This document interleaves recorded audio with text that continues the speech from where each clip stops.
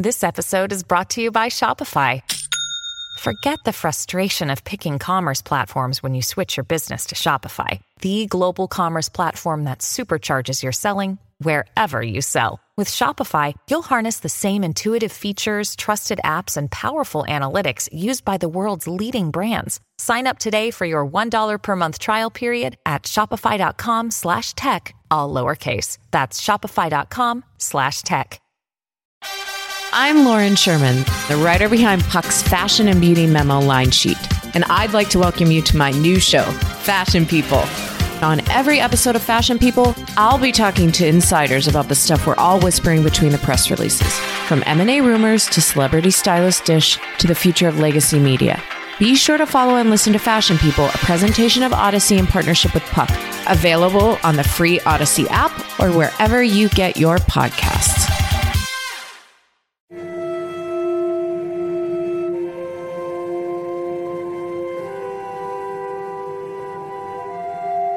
After 2 years of hell, 2 years of anger, I finally broke down and cried reading your words. I was brought to tears reading about your family's experience. I sat on my hands and worried and occasionally blamed my spouse for putting us in the thick of this legal entanglement that felt like it would never end. This slow and grueling process has placed a dark cloud of uncertainty and fear over our lives. Once we've been through this ringer, it's very difficult to carry on as before.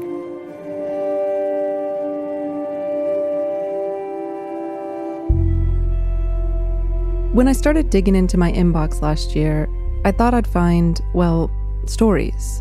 Maybe some with documentation, a few screenshots, a police report or news link.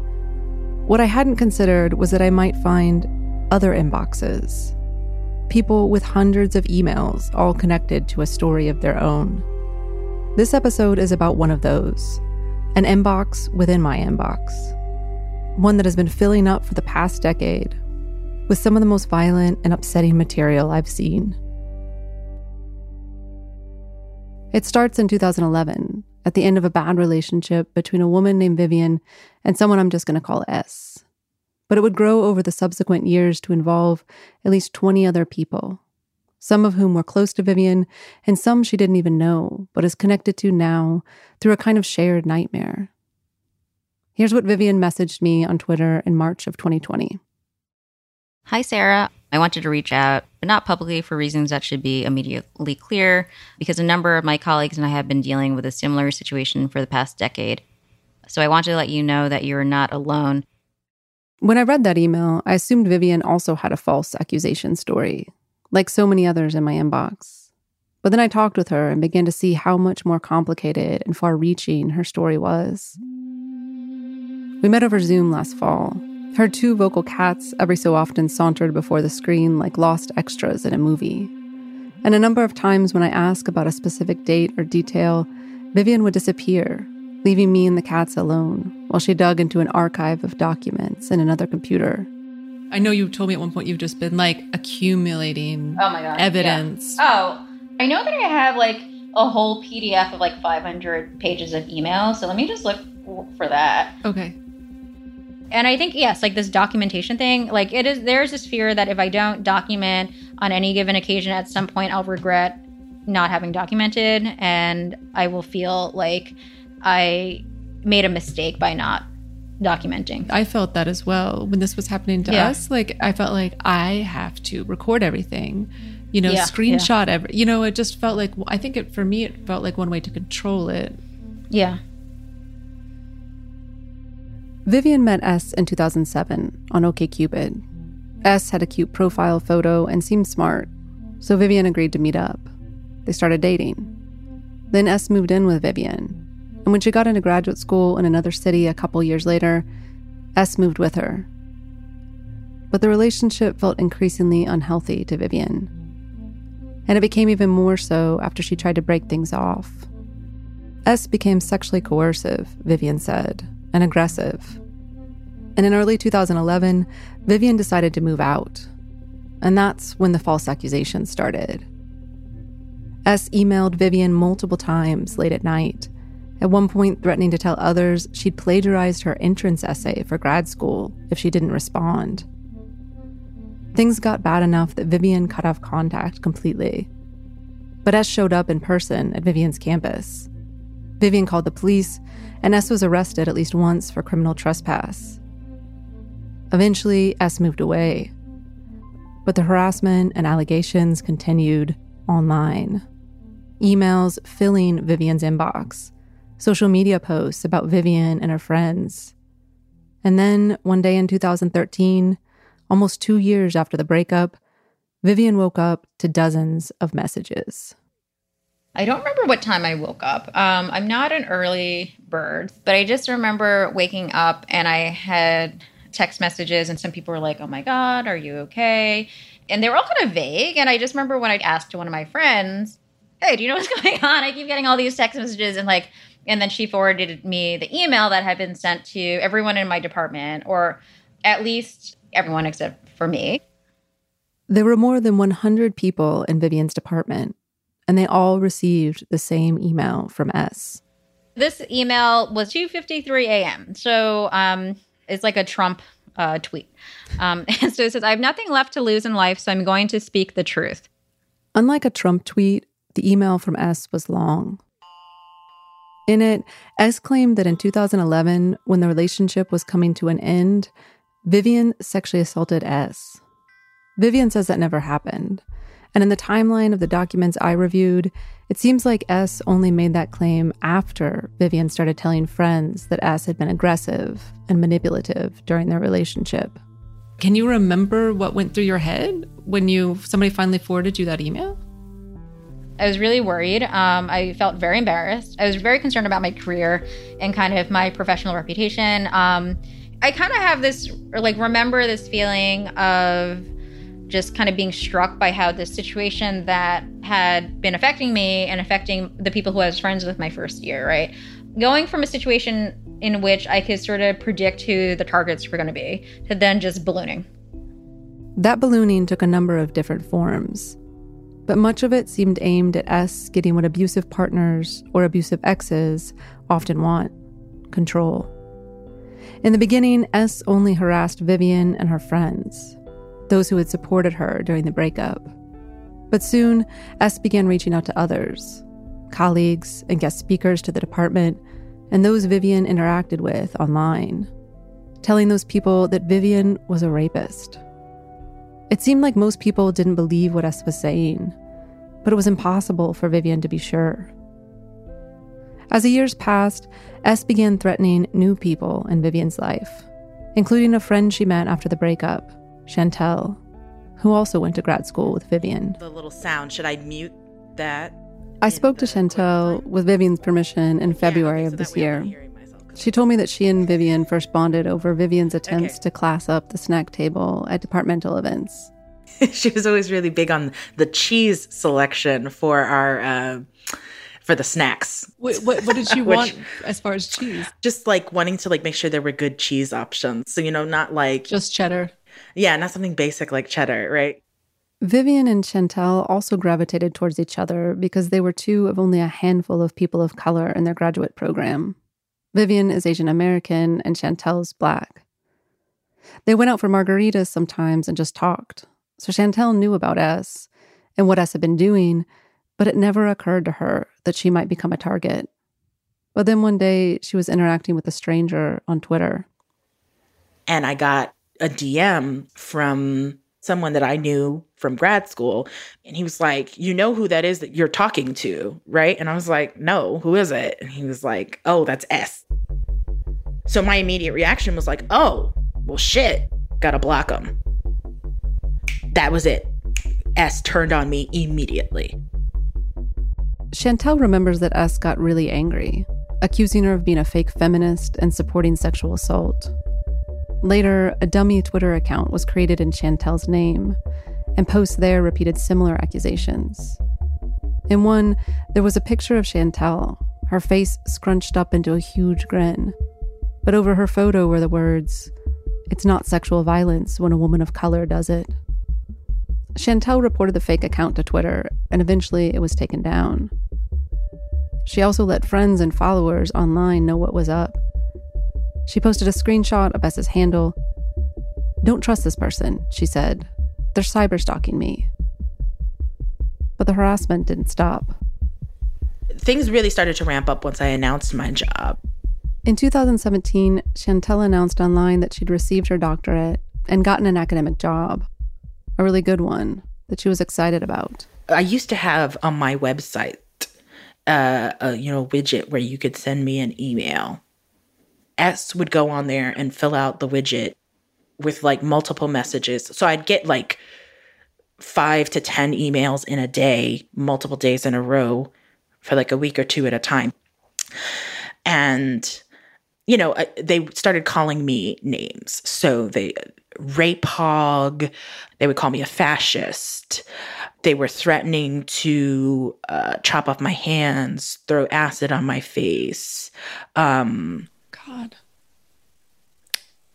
It was all really, really traumatizing. Yeah. That's so scary. I had no idea that it was that level of violence. Vivian had avoided specifics in our early conversation, in part because there were so many of them, but also because they were upsetting to talk about. And it would be months before I saw some of those 500 pages from our inbox that she'd archived. So when Chantel and I talked last February, I suddenly saw that S hadn't just been harassing Vivian and others for years, or even cyberstalking, as Chantel said. S had been terrorizing them. That terror has remained steady for Chantel ever since she accepted that job 4 years ago. At first, the threats mostly stemmed from Chantel's support for Vivian. But around 2017, S began to identify as trans. And after that, S also started to call Chantel and others transphobic. S threatened to send activists after Chantel for supposedly inciting violence against trans women. Chantel tried not to let the threats upset her. But then she received a new email, a really disturbing one. In it, S called her a racial slur and threatened to mutilate her.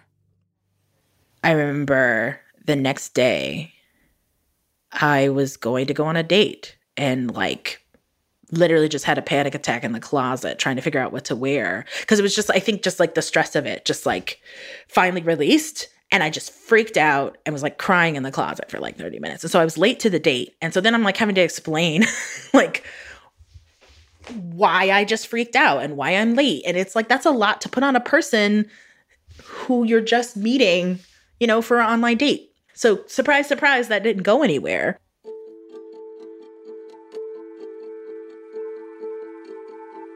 After a break, can anything be done to make this stop?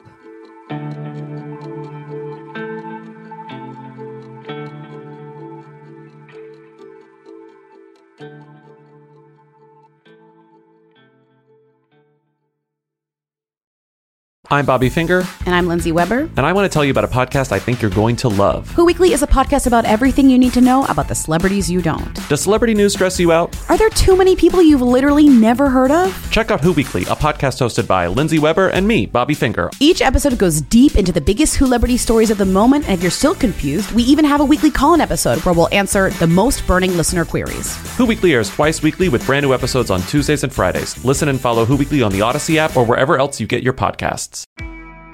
I'm Shimol Yai, and I have a new podcast called The Competition. Every year, 50 high school senior girls compete in a massive scholarship competition. I wouldn't say I have an ego problem, but I'm extremely competitive. All of the competitors are used to being the best and the brightest, and they're all vying for a huge cash prize. This will probably be the most intense thing you've ever gone through in your life. I remember that feeling because I was one of them. I lost. But now, I'm coming back as a judge and also a kind of teen girl anthropologist. Because if you want to understand what it's like to be a young woman in America today, The Competition's not a bad place to start. Hopefully, no one will die on stage tonight. From Pineapple Street Studios and Wondery, this is The Competition. Follow The Competition on the Wondery app or wherever you get your podcasts. You can listen to The Competition early and ad-free right now by joining Wondery Plus. This is The Inbox. Welcome back. When we left off, I'd ask how we might make this stop. Vivian and Chantel and others have tried. They've contacted the police in every town they've lived in since all this started, but with little success. In part because Vivian was often told at first that she needed to provide a physical address for S, which she didn't have. S has been hard to track down. But also because state laws differ on when an online threat is, well, a threat. A lot of our experience with kind of like law enforcement's part in this is not taking it seriously because they've never delivered on their threat. So it's like the emotional terrorism of it all, like, apparently just isn't sufficient for like people to care. And I'm like, yeah, let someone call you racial slurs for years and tell you how they're going to maim you for years. Recently, Vivian and Chantel learned that warrants for S's arrest have been issued in at least 4 states. But as far as anyone knows, S now lives overseas, most likely in the Netherlands. So even with those warrants in place, there's nothing to stop S from sending violent emails, posting defamatory tweets, or threatening people online. At one point, a friend of Chantel's, who was also being cyberstalked by S, tried to get the Dutch police involved, but they declined as well. They said that local police in the United States had jurisdiction. I don't know. It's really frustrating because there's not a lot, I think, that the law can do about psychological terrorism, to be honest. Yeah, I think it's lawsuits that are what handle them, but those require money. Yeah, the advice that was given to me was, file like a civil case. And I'm like, I don't have money for that, Cyberstalking, like real-life stalking, happens more often to women and people of color. And some lawyers and activists have started to argue that online harassment is a civil rights issue. Because being present online, whether it's to promote yourself or socialize, is less and less a choice these days. It's how we live, work, make friends, and in some cases, fall in love. And if you're too scared to participate in that world, if you're constrained by threats, then you can't live and thrive the same way as others. And I see that, especially in Vivian. She told me that she's become much more cautious about promoting herself and her research online over the years. Because almost every time she has in the past, S has been there, in the comments section or subtweets, or in her inbox, writing about what a horrible person she is. She worries about making new friends or colleagues. Because what if S goes after those people too? I think one of the source of pain is thinking about, will people regret getting to know me? Will people regret becoming my friend because now they're a target? I do worry that people are going to be like, wow, like I wish that Vivian were not in my life and then I wouldn't have to deal with like this. At this point, close to 20 people in several different states have been targeted by S at one time or another. They are almost all women, people of color, or queer. And in fact, one of Vivian's former professors, a white man, told me that he's never been targeted, even though he's defended Vivian a lot over the years. And he thinks that S goes after more marginalized people on purpose. For Vivian and Chantel, that harassment is not only terrifying, it's also time-consuming. Because each time a new threat comes in, they try to log it and then send it out to the police and university staff, but also others who have been attacked in the past, so that they're aware that S is at it again. When I think about like what triggered me, something that actually triggered me a lot was administrative work related to this situation. The sort of like additional creation of labor, that is actually one of the kind of more frustrating aspects of this, is how it robs me of my time. I listened recently to a recording Vivian made of a 2016 meeting she had with the assistant district attorney in the county where she went to graduate school. The ADA, a woman, said she had seen personally how hard it was for victims of stalking to get help.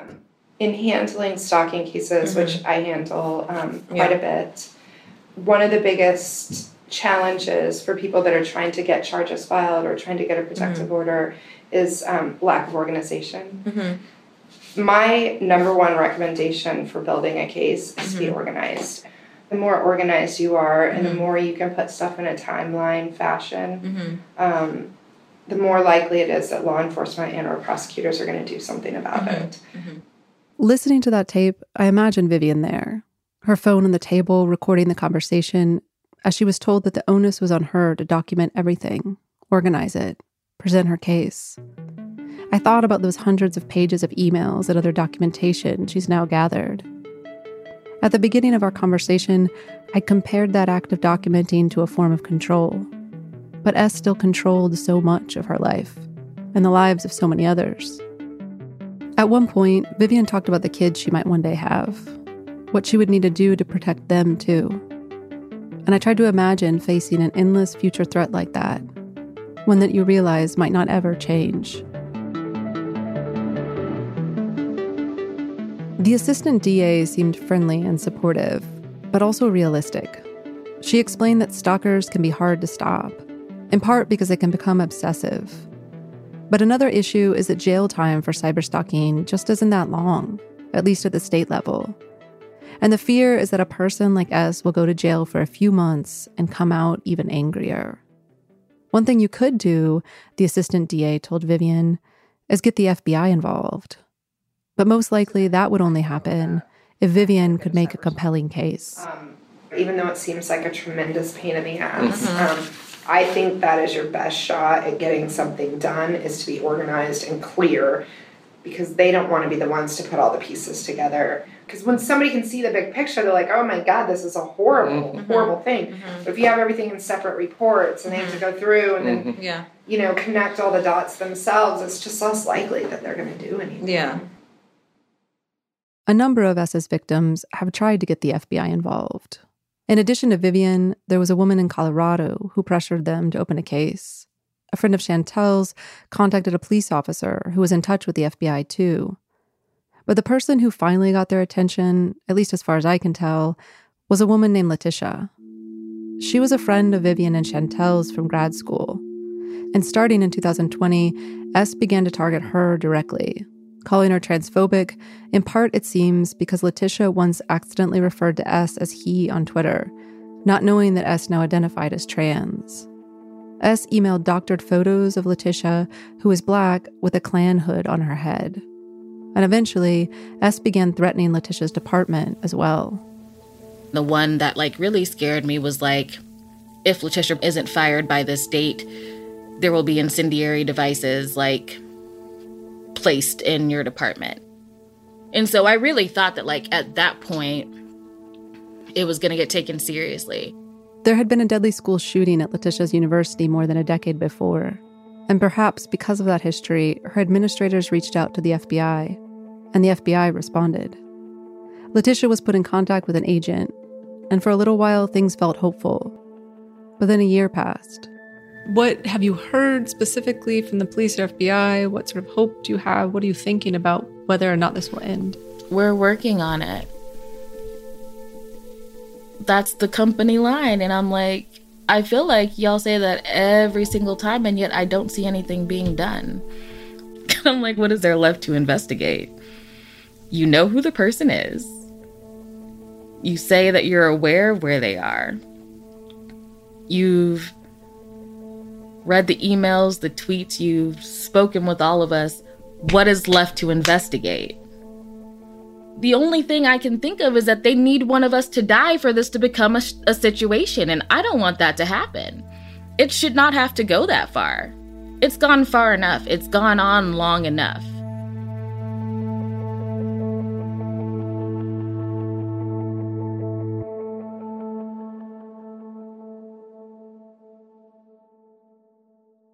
Letitia got one of those emails from the FBI recently, saying that the case is still open, that they're still working on it. But Vivian got a separate email not long ago letting her know that agents in another region had looked into what S had been doing, and they could not, and I quote, develop a federal charge. In other words, who knows what's going on, or if this will ever end. The FBI, for their part, refused to answer questions about what they are or are not doing about S. I think about all these email updates and their inboxes and how much different they are from mine. Vivian with her archive of hate, Chantel and her collection of racist messages, and Letitia with these updates from the FBI always saying the same thing. And then, every once in a while, a new message from S reaches one of them, and it all begins again. Vivian told me she wanted to tell her story here because she has no idea what else to do. But she doesn't have a lot of hope that it will help. Chantel said the same. In fact, she thinks it might make things worse, that S might hear this and get even angrier. But Chantel said she talked to me to support her friend. Letitia decided to tell her story in part because she shares a birthday with Zora Neale Hurston, who once said, "If you are silent about your pain, they'll kill you and say you enjoyed it." But none of them want S to go to jail or even be punished. Vivian used to be in love with S, and Chantel told me that she knows S is a hurt person, that hurt people. But at this point, they just want to be left alone. Near the end of my conversation with Vivian, I asked her a question that I'd thought about a lot during my and Marta's ordeal. It's one of those questions we ask ourselves when we feel trapped by circumstance or someone else. Do you ever think about like how your life might have been different if you hadn't known this person? I think that at this point, I'm just kind of like, I just reject this idea that people have harm-free lives. And it's unfortunate that I have had a life of harm, but so many other people do. And I think that maybe kind of reworking that would be accepting that people have lives with harm and starting from that assumption. All of the women of color I know from my program have had some kind of devastating thing happen to them. And so I think that what helps me not focus on what was lost is just kind of rejecting that paradigm in the first place. There was something so smart but also heartbreaking in what Vivian was saying. That one of the ways she's learned to cope is to focus on the reality that no one's life is free from harm, so hers never would have been, even without S. But there's something jarring about that too. I realized how committed I'd been to the possibility of finding a solution to S, some alternative future for the people S has harmed. Marta and I found a way to handle our version of S, someone I referred to as J in my story. And hearing from people like Vivian in my inbox, I often feel guilty for the peace we've been able to find. But I also feel so keenly that none of this should be happening to any of them. And I want to change reality. I want solutions. But I still don't know what they are. Up next, I speak to a couple who did manage to find resolution. In the final episode of The Inbox, the story of Ken and Mark.